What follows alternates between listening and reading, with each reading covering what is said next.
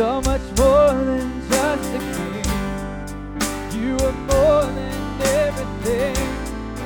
So much more than a perfect day. You are more than I can say. And my words just fail me when I think of where I might have been if you had not changed my way. You are more than I can say.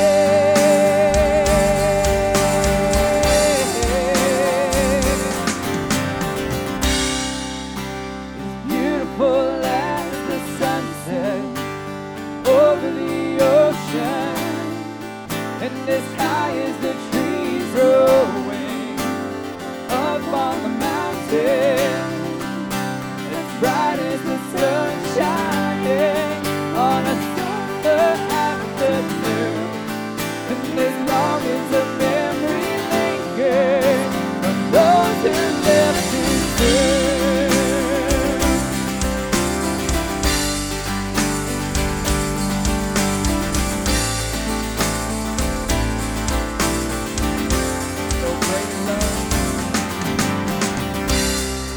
There's no greater love than this, but our lives He gave, and He took our sin and shame, and He washed them all away.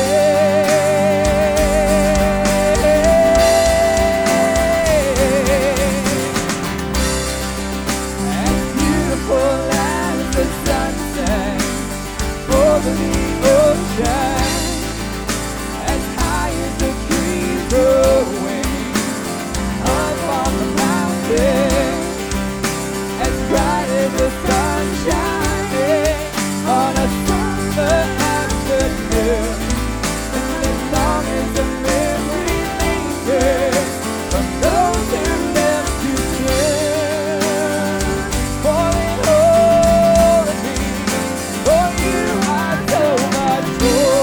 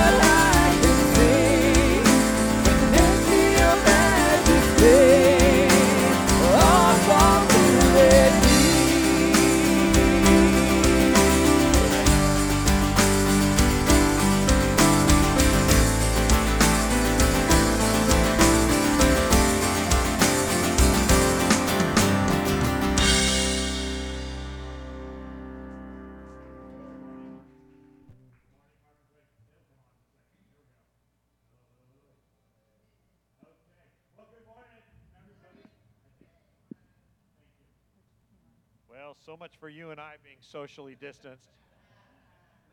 But, you know, that song is, again, one of my favorites. But there's a part in the middle where he goes, like a summer afternoon. I always want to do that. In fact, I do. I think Anna and I were sitting together one time, and I'm going, okay, we're going high this time. We're going high.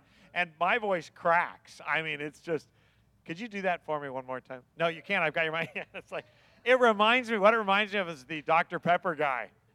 Sweetness. Okay. So anyway, welcome to Carpenter's Way. Some of you in the room, a lot of you online.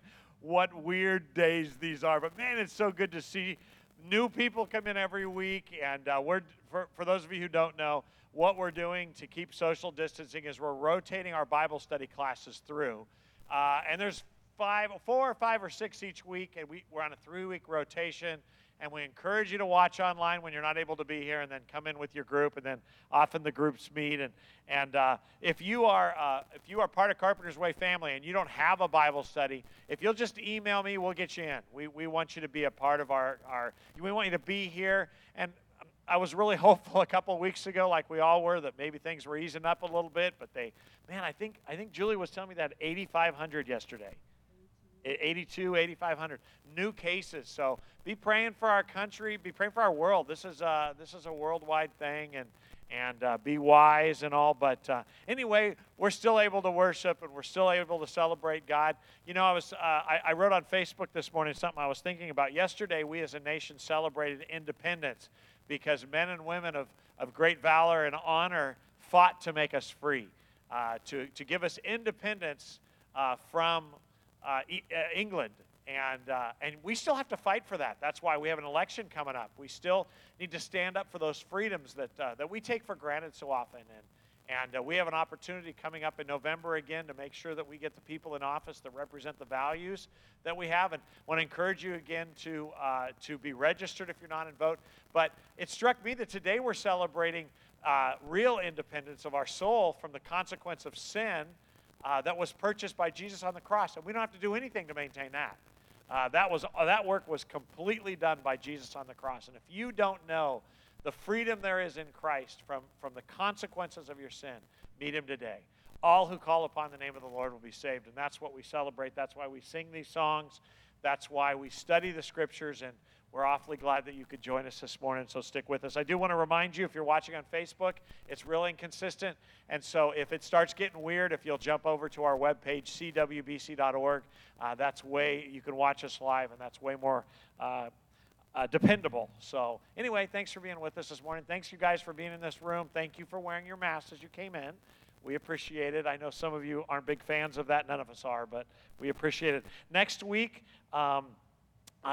groups are going to be John Rowan's class, Connie Rhodes' flock, the college group, Sabrina and Kirby Collins, the Caleb class, Pete Smart and Donna Smart's class, and then the shift class. So that's Chad and Jared Pigg. So that'll be next week in-house, and of course we'll be online, and we'll be continuing our study of Jesus. We're excited today because we're going to have a very good preacher with us this morning. I'm not going to be sharing. Zach Wilkie, son of me and my lovely wife. Sorry. Yeah, that was a team effort. But Zach will be preaching this morning. Zach is a graduate of Moody Bible Institute and Jeff Bonnen's discipleship program. He has at Carpenter's Way in the student ministry and has interned with us for many years, and we're excited to have him open the Word today. Zach, as you know, once graduating Moody in his final time there, traveled and did Illusion. He will not be doing any this morning, will you? No magic this morning? Just regular Bible. Okay. Sorry about that, those of you who are disappointed. But anyway, we're excited to have Zach share the Word with us this morning. I did want to tell you one other thing. And if you're on Facebook, you're getting a lot of information from the church. If you're not, I try to bring you up to speed on Sundays. Man, we had the opportunity this last week to feed a lot, and I can't give you a number right now, but many pastors in Uganda who live beyond bridges and roads, as Pastor Paul says. We were able to send extra money because we're not able to do our mission trips this year, our short-term mission trips. The elders and the mission investment team got together, and we talked a lot about it, and we're going to be giving those dollars that we normally would spend to our mission work globally. And they're working on helping some of our brothers and sisters on the Amazon. And that'll be reported to you. You're going to see a video in the next week, I think, that is going to talk about the specific amounts of money and where we're giving and how it's working. But we've been able to feed people in India already and in the Amazon, and God is using that. So I just want to remind you that as you're away, please keep giving faithfully. You have given unbelievably over the past few months while we've been closed down. And that goes against everything you would imagine to happen. But your giving has been faithful, and it has allowed us to look at these dollars. And normally it'd be like, okay, let's not spend them. But because you've been giving so faithfully, we're able to spend them on mission work. And thank you for that and for allowing us to. And so enough on that. But we do want to encourage you, if you're Carpenter's Way family, make sure you keep giving, and we will keep giving it away. That's what we do for the purposes of the gospel. We're looking forward to us all getting back together and soon. So let me pray for us. That does it for the announcements, and then we'll turn it back over to Chad and the worship team, and then Zach. So, Father, we're thankful that we can gather this morning, even by way of internet, to serve you, to worship you, to be reminded that it is well with our souls, even if our skin is unnerved. And Lord Jesus, we pray for our country right now. We thank you that we live in this wonderful land that allows us the freedoms to gather and to preach and to study the Scriptures without hindrance. Lord Jesus, thank you for yesterday where we celebrated men and women who gave their lives so that we could eat lots of hot dogs and hamburgers and express ourselves. But now, Lord Jesus, may we turn our eyes to our eternal independence, that which was purchased for us by the blood of Jesus Christ. I thank you for just the fact that we can gather in lots of different places today to celebrate you and to worship you.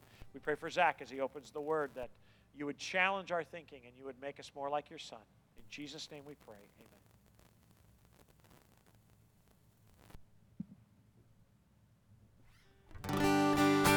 All right, if you're in the room, if you want to stand and worship with us, then you're more than welcome. If you're watching online, we encourage you to participate right there in your living room, back porch, lake, wherever you're at. Don't just be a spectator this morning.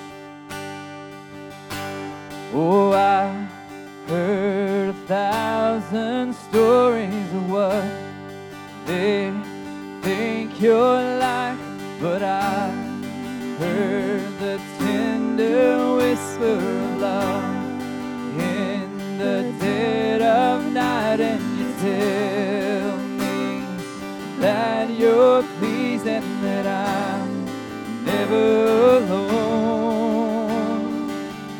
You're a good, good Father. It's who you are. It's who you are. It's who you are. And I'm loved by you. It's who I am. It's who I am. It's who I am. Oh, and I've seen many searching for answers far and wide, but I know we're all searching for answers only you provide, 'cause you know just what we need before we say a word. You're a good, good Father. It's who you are. It's who you are. It's who you are. And I'm loved by you. It's who I am. It's who I am. It's who I am. You are perfect in all of your ways. You are perfect in all of your ways. You are perfect in all of your ways. You are. Yes, you are perfect in all of your ways. You are perfect in all of your ways. You are perfect in all of your ways. You are. Oh, and love so undeniable, I can hardly speak. Peace so unexplainable, I can hardly think as you call me. Deeper still as you call me. Deeper still as you call me. Deeper still into love.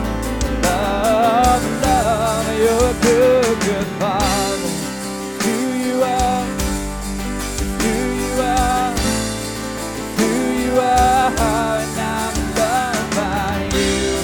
It's who I am. It's who I am. It's who I am.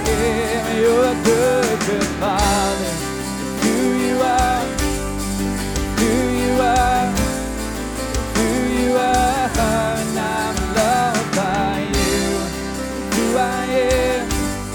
It's who I am. It's who I am. You're a good, good Father.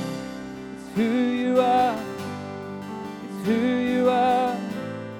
It's who you are. And I'm loved by you. It's who I am.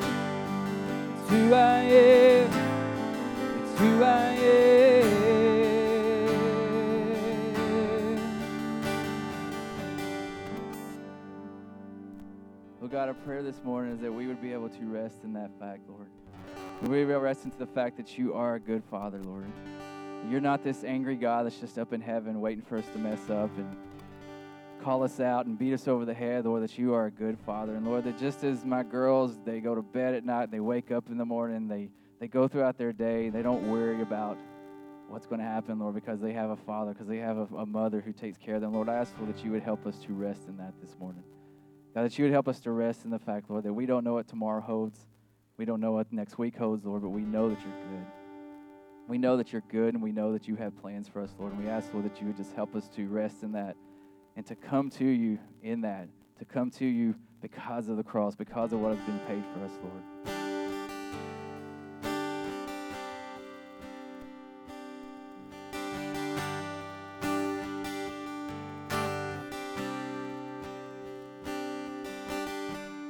By grace alone, somehow I stand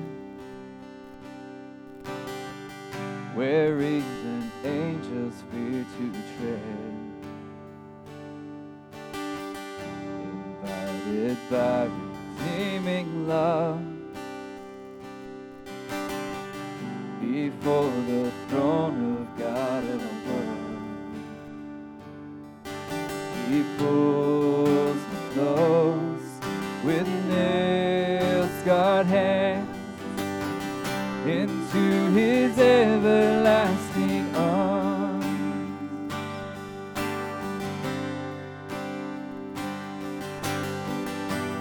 Condemnation grips my heart,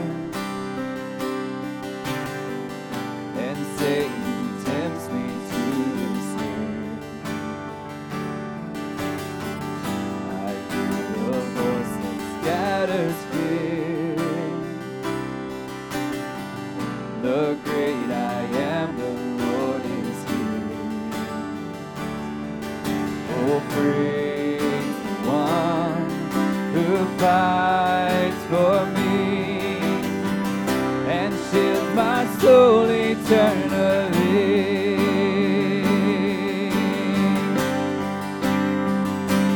Oh, and boldly I approach your throne.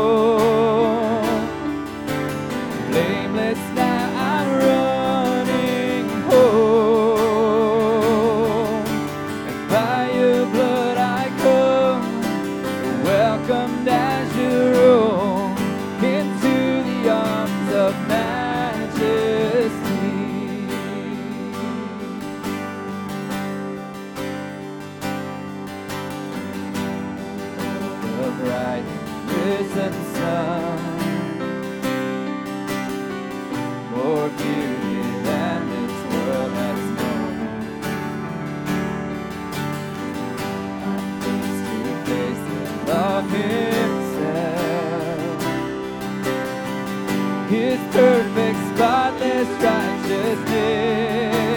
Oh, 1,000 years, 1,000 tongues are not enough to sing his praise.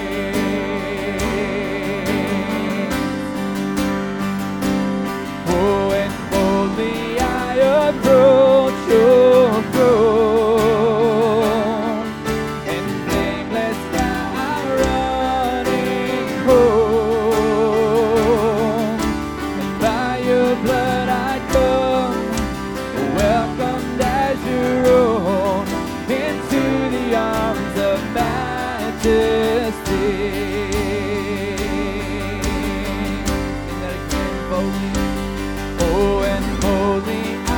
Approach your throne.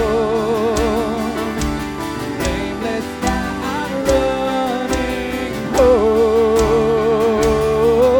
and by your blood I come, welcomed as your own, into the arms of majesty.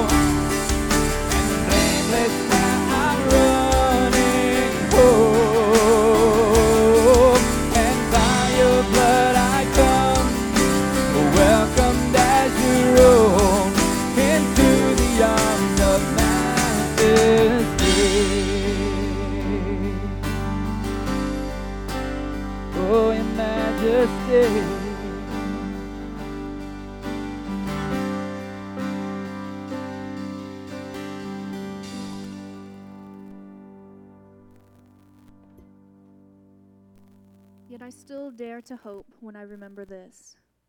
The faithful love of the Lord never ends. His mercies never cease. Great is his faithfulness. His mercies begin afresh each morning. I say to myself, the Lord is my inheritance. Therefore I will hope in him.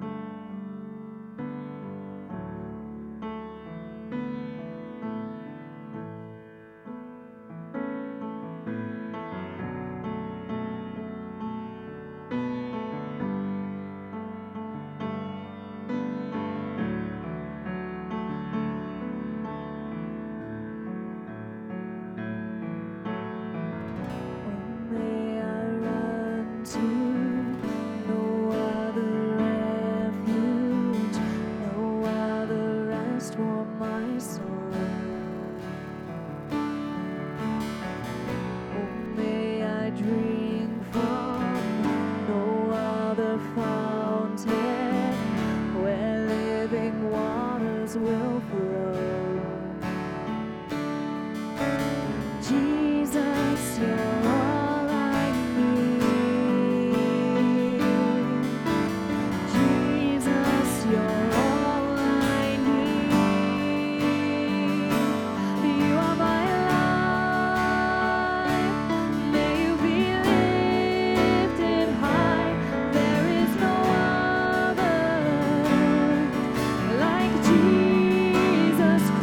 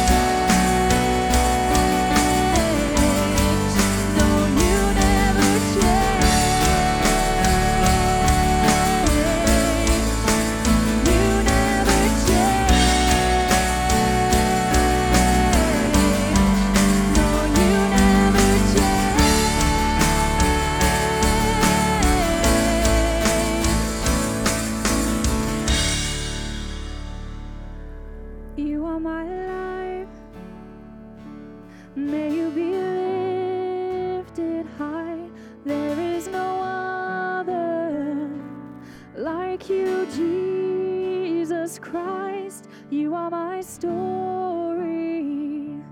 You're my everything. You are my glory, my God and my King.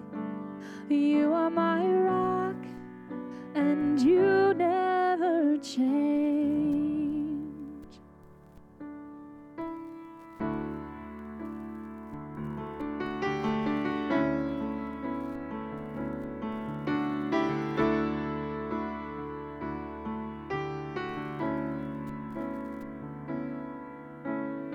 Amazing grace, how sweet the sound that saved a wretch like me.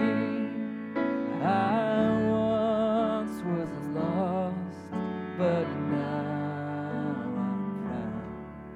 Was blind, but now I see.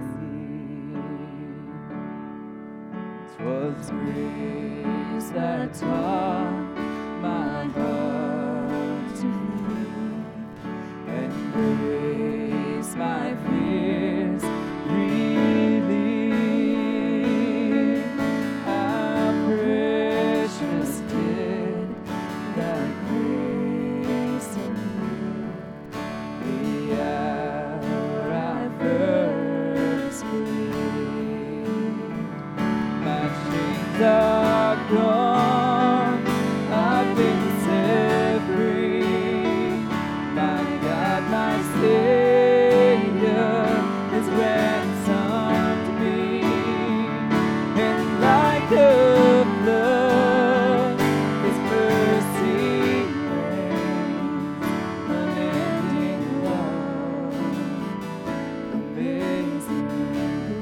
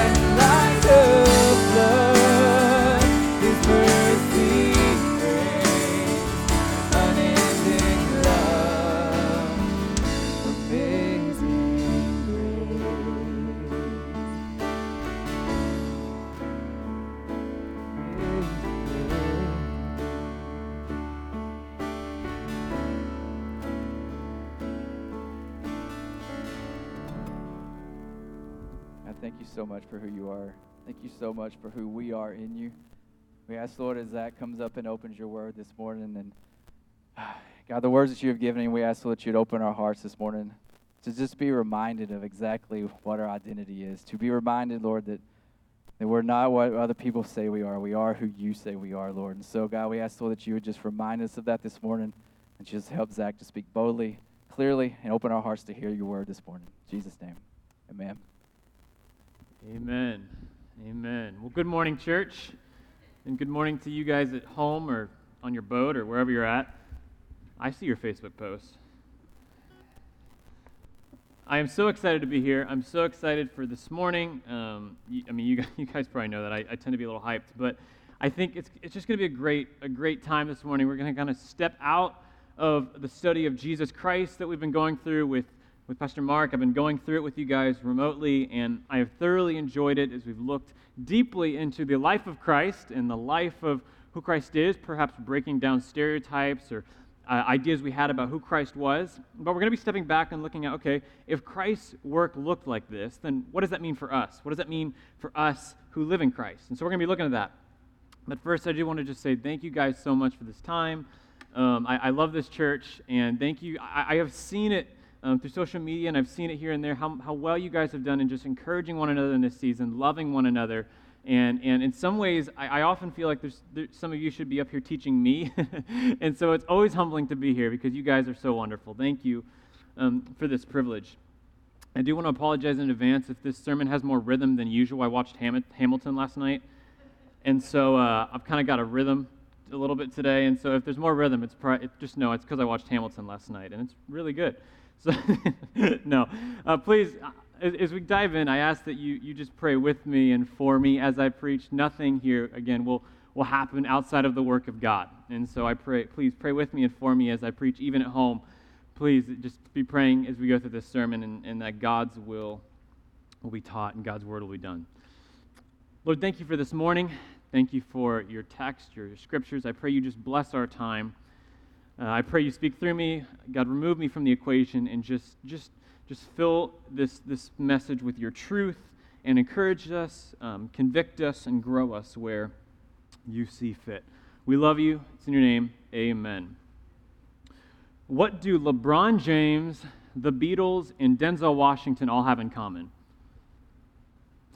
What about Babe Ruth, Stan Lee, and Elon Musk? Or how about Ella Fitzgerald, Mark Twain, or Jimmy Stewart? Do you know what they had in common? Can you name anything? They all were, at some level, the greatest in their industry. Or they are the greatest in their industry. They were the top of their game, the best in their field. Now, if I was to ask you what LeBron James's or the Beatles' second greatest talent was, or their best hobby, or their best knick-knack, would you know that? Or would you know what Babe Ruth believed politically, or maybe what Mark Twain believed about religion? Maybe you would, maybe you won't, depending on how much of a fan you are. But what all these individuals have in common is they all were so intimately wrapped in their skill set and what the world saw that us as onlookers, when we look at them, really just see their skill set. We just see their talent. We just see Mark Twain's writing. We just see the Beatles' music. We just see LeBron James' basketball skills. Why? Because they are their skill set. I mean, the reality is we don't really, maybe more nowadays with technology, but we really don't know who these individuals are. There are persons, names, hearts, souls behind these skills, but really all we know them for is their skill. Because their identity, and perhaps intentionally, was so intimately wrapped into their skill that they are just simply the face of a skill, right? Now, they don't tend to compartmentalize their skill set, right? They focus everything on it so that everything about their being is their skill set. They don't say, I want you to enjoy my writing or my music on Mondays or Sundays and Wednesdays, and then I want you to enjoy my political perspective on Tuesdays and Thursdays, and I'd like for you to maybe listen to my favorite food recipes on Saturdays. They don't do that. No, they say, hey, I want you to listen to my music 24 hours a day. I want you to read my writing 24 hours a day. Why? Because that is who they are. That is who they are. Now, as I was thinking through the text we're looking at today, I was thinking about this concept, and I was thinking, man, we kind of do the complete opposite in the church. We say, man, okay, I'm going to be a faithful Christian on Sundays and Wednesdays, but then maybe Mondays and Thursdays will be my political days. That's when I'll post about politics. And then Tuesday and Friday, I'll kind of engage in that little bit of gluttony because the 4th's coming up. But then Sunday, I'll be back. I'll be back around. We kind of have this identity shift that happens throughout the week all the time in the Christian world, in the church. I see it. And what we're going to be looking at now is how, kind of like these famous individuals, God calls us to just simply be a face of our identity. That everything about our being needs to be, like a skill set, perhaps our true identity. And that what God says in Scripture is when we hide our lives in Christ, our identities are only found in Him.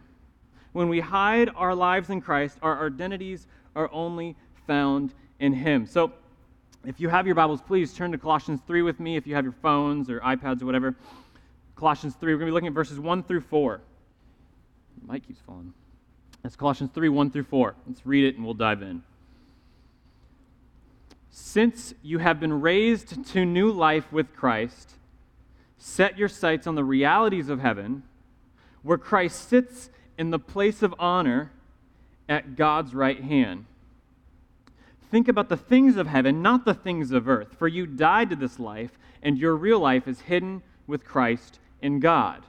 And when Christ, who is your life, is revealed to the whole world, you will share in all His glory.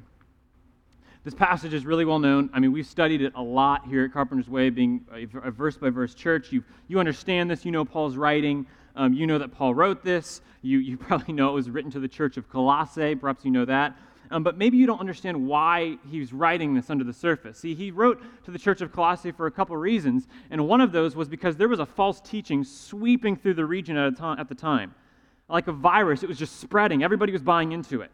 This false teaching is something we later term, and we're going to have to put on our seminary hats just for a minute here. This false teaching I want to look at for just a minute, because if we can understand why Paul is really speaking these truths, we'll understand what he's getting at.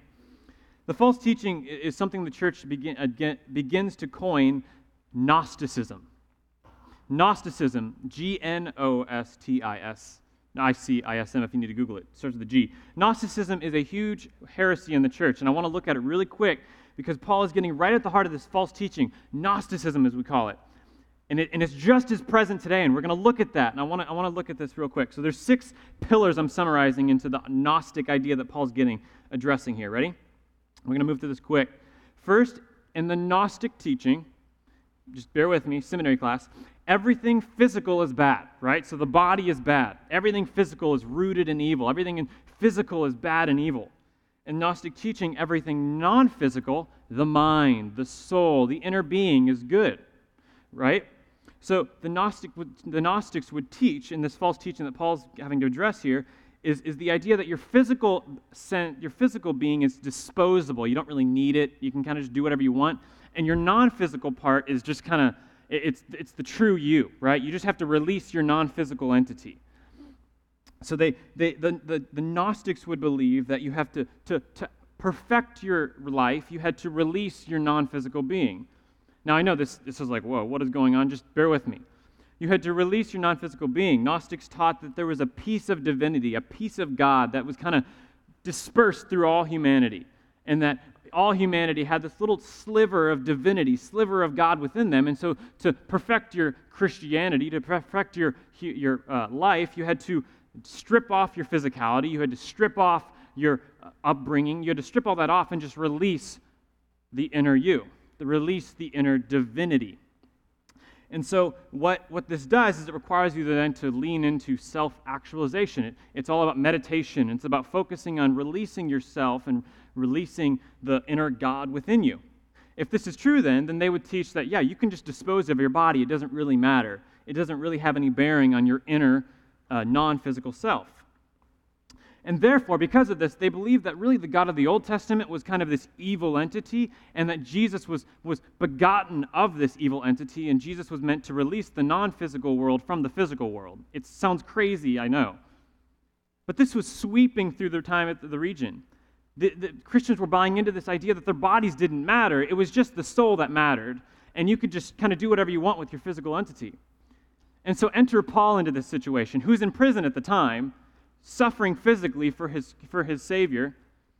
And he says, right in the beginning of Colossians 1 and 2, if you've read it, he declares who Christ is. He starts by addressing some false teaching kind of implicitly by just talking about Christ. Who is Christ? He is the beginner of creation, the fullness of salvation. He clarifies that he's the beginning of the end, the spark of life itself, that all that is good is rooted in the Father, Son, and Spirit. That God, the triune Godhead, like Father, Son, and Spirit, they are not the originator of evil, they are the conqueror over it. And then Paul also clarifies that there is freedom in Christ, and that the Christian life is truly living a free life in Christ rather than bondage to releasing an inner God within you. This brings us to chapter 3 where we're looking that, okay, if Christ is truly the fullness of creation, if Christ is the life of, or is life of everything, that he fills creation, that he is the Godhead, all in one, three persons, one essence. If this is true, then what does it mean for us who are identified in Christ? What does it mean for us? Identity in Christ means a new holistic reality for us as believers. A new holistic, meaning every aspect. Colossians 3:1 says, since you have been raised to new life with Christ, set your sights on the realities of heaven where Christ sits in the place of honor at God's right hand. Okay, we just talked about this false teaching, right? Notice how quickly physical Paul's getting. Since you have been raised to new life, that's physical. Set your sights on the realities of heaven, that's physical. Where Christ sits, that's physical. In the place of honor at God's right hand, that's physical. What is Paul getting at? This is real and true. This is not some sort of non-physical experience that happened with Jesus Christ, that when you are brought into salvation, you are really and truly saved in the fullness of your salvation. That yes, we live in fallen bodies, but our God redeems us immediately in our souls, and then at the point of the new world, the new creation, the end times, God is going to redeem our physical entities. This is huge because Paul is trying to get head on and embed into these believers' minds that the truths of 2 Corinthians 5:21 are real and true, that for God made Christ, who never sinned, to be the offering for our sin, so that we could be made right with God through Christ. He's getting in the heads of the church of Colossae that, man, this is real and true, that if Christ physically died, that makes it possible for you to truly be raised to new life and then really and truly live a life embedded in the Father, Son, and Spirit, embedded in that relationship. That the very reason you can even be called sinless is because Christ physically and truly raised. That you are truly and really raised to life with the same power that rose Christ from the dead, because through the Holy Spirit you are joined to Christ even in resurrection. I don't know if you're seeing this, but Paul is being pretty direct with this false teaching. Now, he doesn't say there's a false teaching sweeping through. He just says, hey, let's talk about Christ here. Because when you look at Christ as we have through the scriptures the last year or so, there's no room for false teaching. The best way to combat a misunderstanding of Scripture is to simply look at Christ. Therefore, when you are raised to new life, you begin to live a new reality. You're holistically a different person. You wake up for a different reason. You go to work for a different reason. You raise your kids for a different reason. In the same way that the demeanor of a Jewish priest would completely change when he entered the temple. So, perhaps our demeanor should change when God, through the Holy Spirit, makes us the temple. The whole demeanor changes. The whole purpose changes. Now, don't confuse that. Don't confuse this presence of the Holy Spirit for Gnosticism, and we do too often. God is not making you a little God. He's not making you a slightly smaller bit of divinity. He is bringing you into the relationship of Father, Son, and Spirit so you can join intimately into that perfect relationship. You're being brought into an identity. You're not being given an identity. That God declares you in Christ, not a Christ. your soul is renewed, you are bound to Christ. Now, we always have to leave this little asterisk. We live in fallen bodies. So when you leave in about 45 minutes or you go to lunch at your house, you're going to feel temptation again. The moment the sermon's over, you're going to feel something again. Why? Because we live in fallen bodies. Fallen bodies that are perpetually being redeemed in God and will be perfected at the point where we reach eternity. Now, this is why he says we have to actively work to set our sights on heaven. Set our sights on the realities of heaven. He doesn't say set your sights on the realities of evangelism.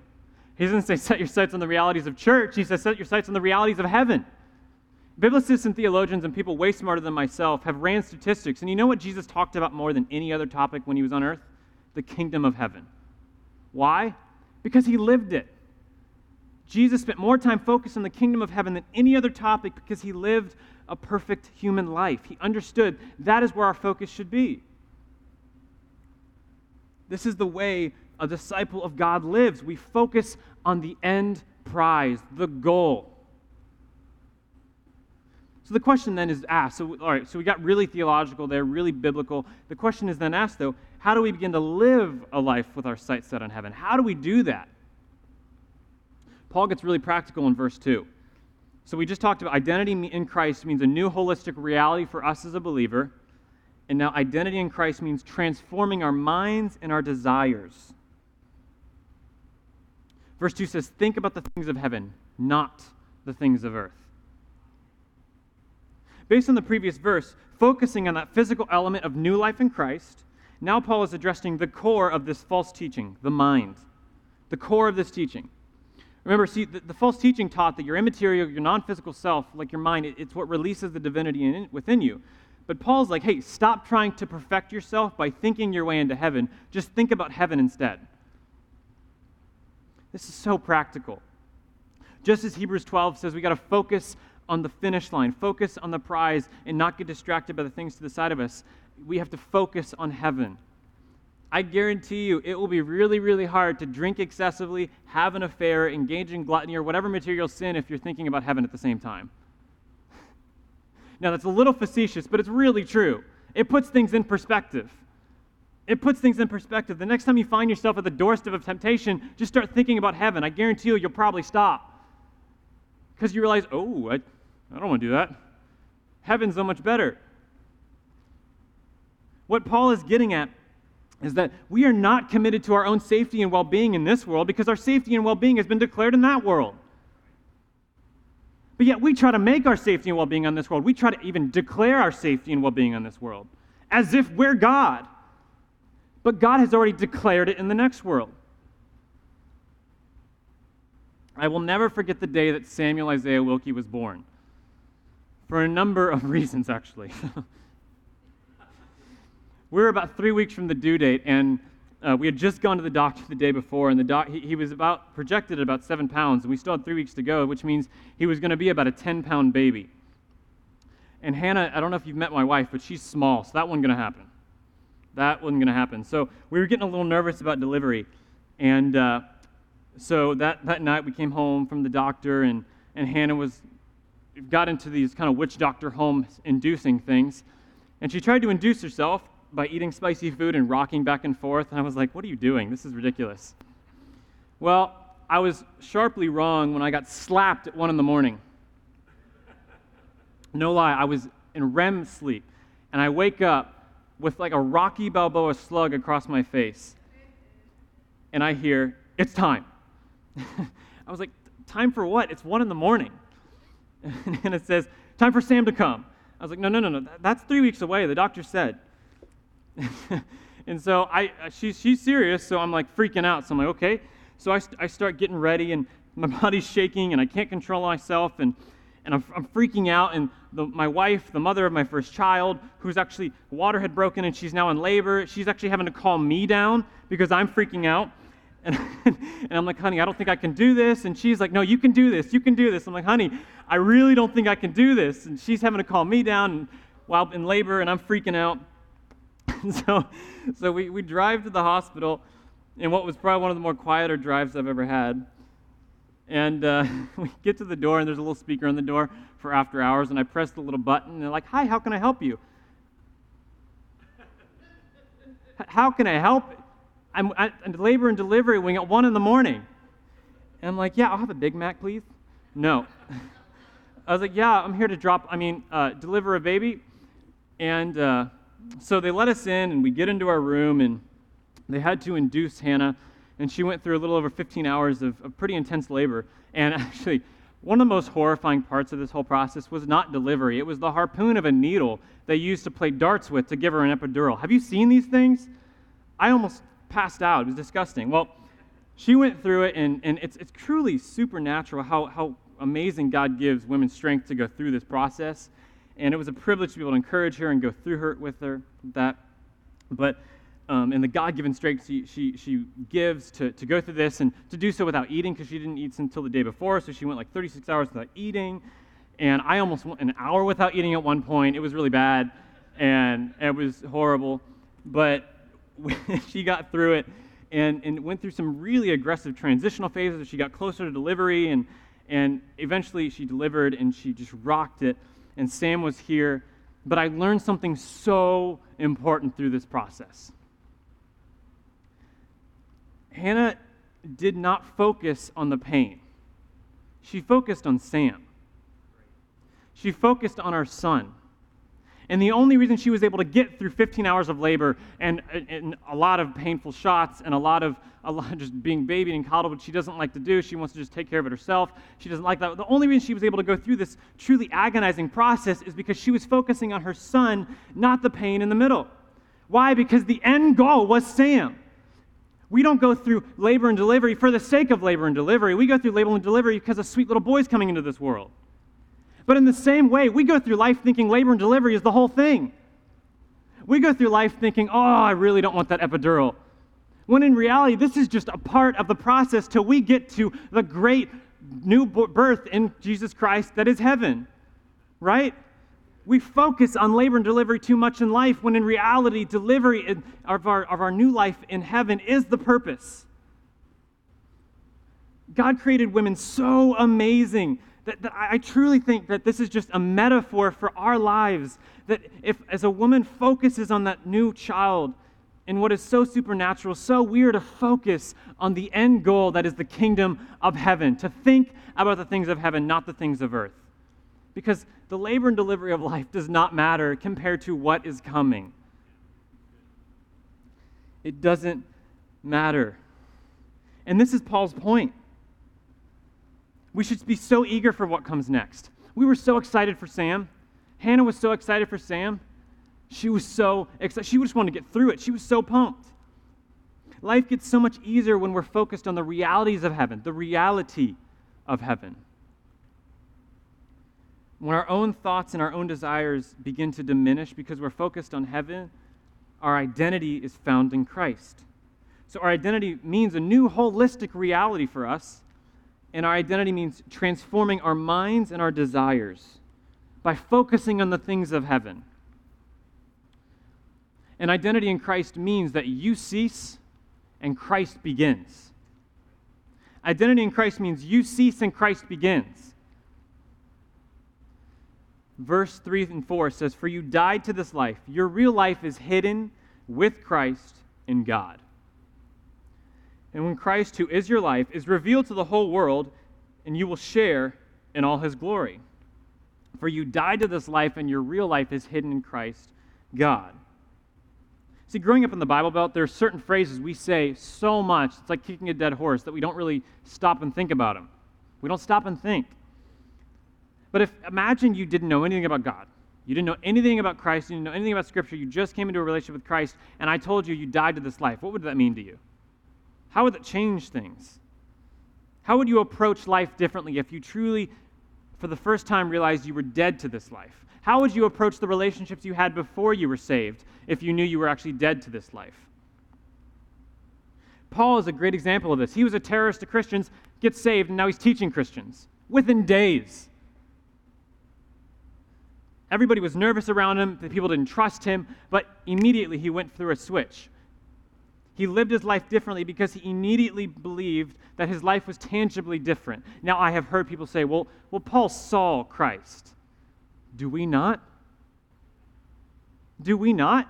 Sure, we don't have a glowing orb coming down from heaven, but do we not see him actively working every day? My family and I were talking just a few days ago about common grace. This is the theology, the idea that God fills creation with his grace, and that even people who are not a part of his body, a part of his children, part of his elect, can feel the benefits of grace. Did you know if God is truly the giver of life, when a non-believer heals from a disease, that's an example of common grace? That's an example of common grace? That creation, the mere reason that the sun rises is an example of common grace? That God is filling creation with his grace, that things are different because of his grace? See, at the point of salvation in our lives, when we are then give a limited grace, specific grace, God ignites something in us through his sovereignty that is then enacted by our own will to run to him, and then is finalized by the Spirit's presence in our life. And then you are then dead to your former self, and you live your life now in Christ. The old is past and the new has begun. Galatians 2:20 says, "My old self has been crucified with Christ. It is no longer I who live, but Christ who lives in me. So I live in this earthly body by trusting in the Son of God, who loved me and gave himself for me. It is no longer I who live. I don't exist. I am Zach in Christ." Of course, this does beg a question: how do we live like Zach in life, or Mark in Christ, Zach in Christ? How do we live like that? By hiding in Christ, is what Scripture says here. Hiding in Christ. It says in verse 3 and 4, and your real life is hidden with Christ in God. Your real life is hidden with Christ in God. I love that. Notice how he says your real life, as if your former life was a shadow, a broken copy, a rough image, but your real life is hidden in God. This is a deeply and wonderful image. I imagine like a child who's shy hiding behind the leg of their father. You see the father first, then you see the child. So we are hiding in Christ. People see Christ first, then they see you. Paul finishes, and when Christ, who is your life, is revealed to the whole world, you will share it in all glory. He continues his pattern of speech at the end here, combating this idea that we really are just our own entities.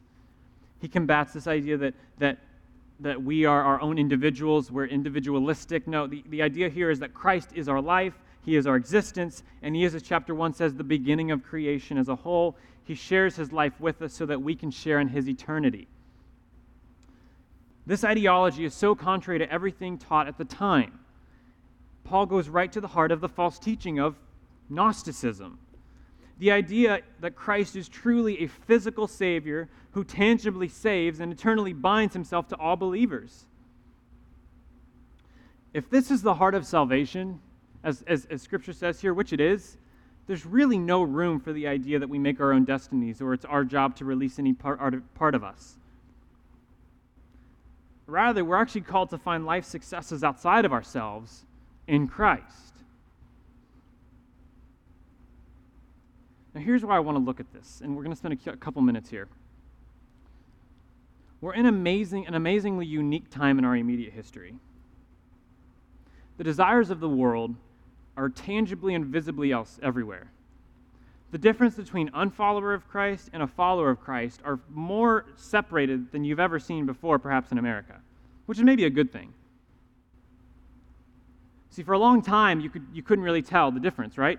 Well, now it's getting separated more and more and more, and there's this division between the follower of Christ and the unbeliever, the unfollower of Christ. This means when this happens, the world wants your heart. The world wants your identity. The world wants you to hide within its sticky binds. See, the world wants you to believe that your ideology, that your political party, that your concept of acceptance, that your understanding of the world, and that the way you think as a whole, that's who you are. That's what they want you to think. That's what the world wants to think.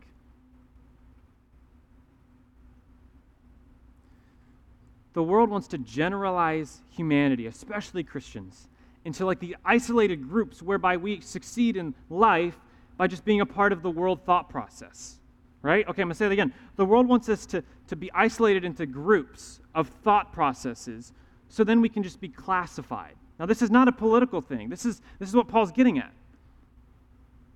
The world wants you to put your political party over your faith. The world wants you to put your religious affiliation above your faith. The world wants you to put spirituality over your faith. The world wants you to convince you that you are the problem. Because the world will teach you that your mind and your beliefs define you, that they declare who you are. See, if the world can put definition to you, then they can really understand you. This is not, please don't think this is some sort of like government ideology or a democratic republic ideology. This is not a political stump. What Paul is battling is the same idea that we're battling, that you think who you are. This world is teaching that you think who you are. Your existence is made up by what you think, what you believe, what you do. And you've seen it. You see it in cancel culture. If you don't think this thing, you're not a part of this thing. You think who you are. Gnosticism says you think who you are. This false teaching Paul's combating says you think who you are. Postmodernity, which is what we're dealing with now today, is who you think who you are. But the reality is God says who you are. God declares who you are. One of the most intimate things in Scripture is God naming someone. He names Sarai, Sarah, Abram, Abraham, Saul, Paul. He names you. Why? Because there's nothing more intimate than being named. I named my son Samuel because it has big meaning to our family. I named him. That's so intimate. When God names you, there's nothing more intimate than that. The world wants to name you, but the reality is God names you. He names you by your name. He knows every hair on your head. He names you in Christ. But we have the audacity to say no. We have the audacity to think we are Republican before we are Christian. We have the audacity to think we are social warriors before we are believers. We have the audacity to think that the president has more authority than our God. Whoever the president is, God is the king of all. He says, you are in Christ. You don't exist. You're gone. Do you hear that? You're gone. You are in Christ. Every part of your being is in Christ. Every part of your body is now being grown in Christ. Your soul is renewed. Your body struggles, but your soul is embedded in the Holy Father, the Holy Son, and the Holy Spirit so that you can be grown in Christ, so that you can live life in Christ, so you can act in the politics as you would in Christ, so you can work as you would in Christ, so you can parent as you would in Christ. Why? Because God wants you to live a life in Christ. You're going to live eternity in Christ, so you're supposed to be living this world in Christ.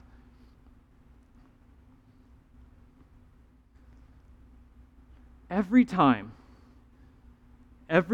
we begin to put our own identity first, we have to rewrite the gospel. Because the gospel says Christ saved you, he died for you, he rose again for you, and now he declares you clean. But the moment that you put that second, you have to rewrite it. You have to rewrite it. Because God is no longer first. Now, I know you're thinking, Zach, okay. Now, what does that mean? Like, how do we, obviously, I understand I'm in Christ, but how do I live in a society that's just going down the toilet, it seems? How do I do that? Isaiah 9 says this. It's the prophecy we have of Jesus Christ being born from Mary. And it says this, "For a child is born to us. A son is given to us. The government will rest on his shoulders, and he will be called Wonderful Counselor, Mighty God. Everlasting Father, Prince of Peace. His government and its peace will never end. He will rule with fairness and justice from the throne of his ancestor David for all eternity. The passionate commitment of the Lord of heaven's armies will make this happen." And then in Jeremiah 29, Jeremiah is writing to the Jews in exile. They're cast out from their land, and he writes this. "This is what the Lord of heaven's armies, the God of Israel, says to all the captives he has exiled to Babylon from Jerusalem. Build homes, plan to stay, plant gardens, eat the food they produce, marry and have children, then find spouses for them, so that you may have grandchildren. Multiply, do not dwindle away, and work for the peace and prosperity of the city where I sent you into exile. Pray to the Lord for it, for its welfare will determine your welfare. You realize he wrote this to Jews who were in Babylon. They hated these people. But God's saying, hey, have kids, invest in your city, love your neighbor, have children, find them spouses. There is an ebb and flow in life that is strife, there is pain, there is discomfort, but the only way to persist faithful through this is to truly find our identity in Christ, the Messiah, and to keep living. Chad just read to us out of Lamentations, and I threw this in at the last minute, so it's not on the screen. Don't worry about that.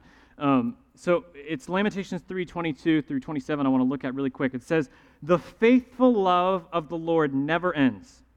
His mercies never cease. Great is his faithfulness. His mercies begin afresh each morning. I say to myself, the Lord is my inheritance. Therefore, I will hope in him. The Lord is good to those who depend on him, for those who search for him. So it is good to wait quietly for the salvation from the Lord. And it is good for people to submit at an early age to the yoke of his disciple. There is joy and love and peace when our hope is in Christ.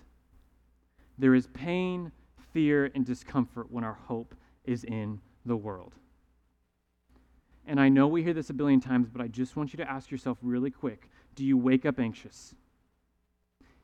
And I know I do. Do you wake up nervous for the world? Because if you do, you may want to ask where your hope is. And I say this preaching to myself.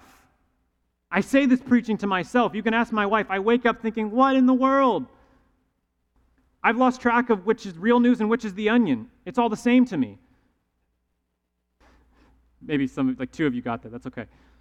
The reality is that it's so easy to put our hope in our world, our immediate safety. And man, with a child, it's so much harder to truly trust God. But what God is saying, even to the exiled Jews, is to live. To live. I pray that as we as a church can become passionate for truth, not confirmation bias. Truth. Truth comes from the Lord. Confirmation bias comes from the media. Truth comes from the Lord. Because our identity is permanently in the very fiber of the Godhead. When we hide our lives in Christ, our identities are found in him. What does this mean for work? I work in the private sector. What does it mean for work? It means working each day as if you're working for the Lord. And people are really grouchy right now. I know, I work in tech support. People are really grouchy right now. It means working for the Lord. It means showing love to your neighbor. When people think, how are you not freaking out right now? You just say, it's not my world. What does this mean for parents? It means to parent as God parents you. What does this mean politically? It means doing your part, contributing to the country we live in, whatever that means for you. Samuel. Sorry, my son was crying. It means fighting for those who can't fight for themselves. Scripture says that. It's true. But it also means at the end of the day, realizing that your identity is in Christ. At the beginning of this sermon, we talked about how we see these famous individuals with skill sets, and we really just see their skill set and maybe the face behind it, but we don't see persons. We don't know these people. What happens whenever one of these people, like Elon Musk, what happens if Elon Musk gets religious? Or what happens if LeBron James gets political?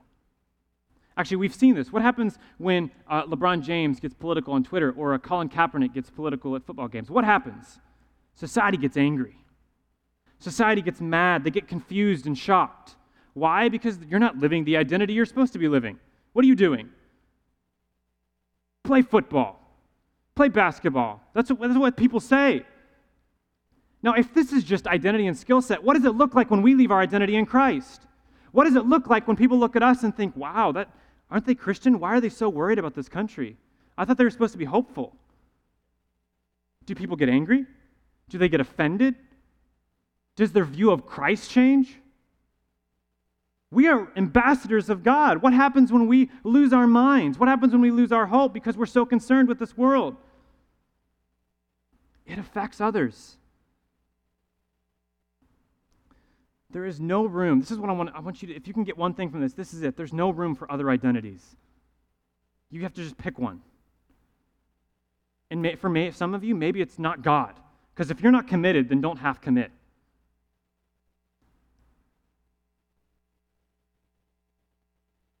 One of my favorite stories, and I love this, is Martin Luther at the Diet of Worms. When he was about to be killed, and he spent a night in prison wrestling with God, and he goes before the council the next day, and they just want him to renounce his faith, and with every fiber of his being, he just says, I can't do any other. Like, he physically cannot. He wanted to renounce his faith, but he physically could not because he knew his identity was in Christ. He couldn't. He says, here I stand, I can do no other. There's nothing else that could be done. He didn't want to do it. It was a take this cup from me situation. He didn't want to do it, but there was nothing else he can do, but God, by his grace, spared his life. I love that story because it's such a good reminder that you can't do any other than, if your identity is in Christ, that is who you are. You can't leave it. Every fiber of your being is in Christ. You have been raised to new life. You are being redeemed in him, and you have to live your life in him. Why? Because your hope is not in this world. It's in the eternity to come. It's in the eternity to come. Billy Graham was really good at that. He was really good at that. Focusing on the next life, focusing on what's to come, focusing on this hope is not in this world. That being said, you still have to live. Even quarantined, you still have to live. When we hide our lives in Christ, truly hide, like a child behind their father's leg, our identities are found in him. And I pray this week, as you maybe think back to this Sunday, and even those who are watching online, if you think back to this sermon, I really hope you can look at your heart right now and just say, am I truly trusting that God is my hope? Am I truly trusting that God has my life? Not America. Not whatever the idea is at that moment. It changes by the hour. But God never changes. If you are here or you are at home and you are just riddled with anxiety and you're scared and you're nervous and you're scared that your liberties are being infringed on, I beg of you to ask yourself, where does your liberty come from? Because liberty is declared by God and then manifested in humanity. When we hide our lives in Christ, our identity is found in him. Let's pray. God, thank you for today. Thank you for your goodness. Thank you for your faithfulness, Lord. God, as we step away from this sermon, I pray we can just remember these truths that you've taught me, that we truly are found in you. That our hope is not here, our hope was never here, but it is truly in you. If you can keep your people enduring and faithful, even in exile, we see in the Old Testament, so too you can keep us pressing into you. So God, I pray that you embed our hearts, you embed our minds with your thoughts, with your heart, so that we are focusing on the realities of heaven, not releasing the inner comfort within us. God, help us break down these barriers that truly is individualism, that postmodernity, all this junk that tells us we are the most important thing, and let us understand that we are not, that you are. God, thank you for your faithfulness again. Thank you for your salvation. I pray you grow us in you. It's in your name. Amen. Thank you guys so much. Hope you have a wonderful week. To you at home, please have a wonderful week. And God bless. Thank you.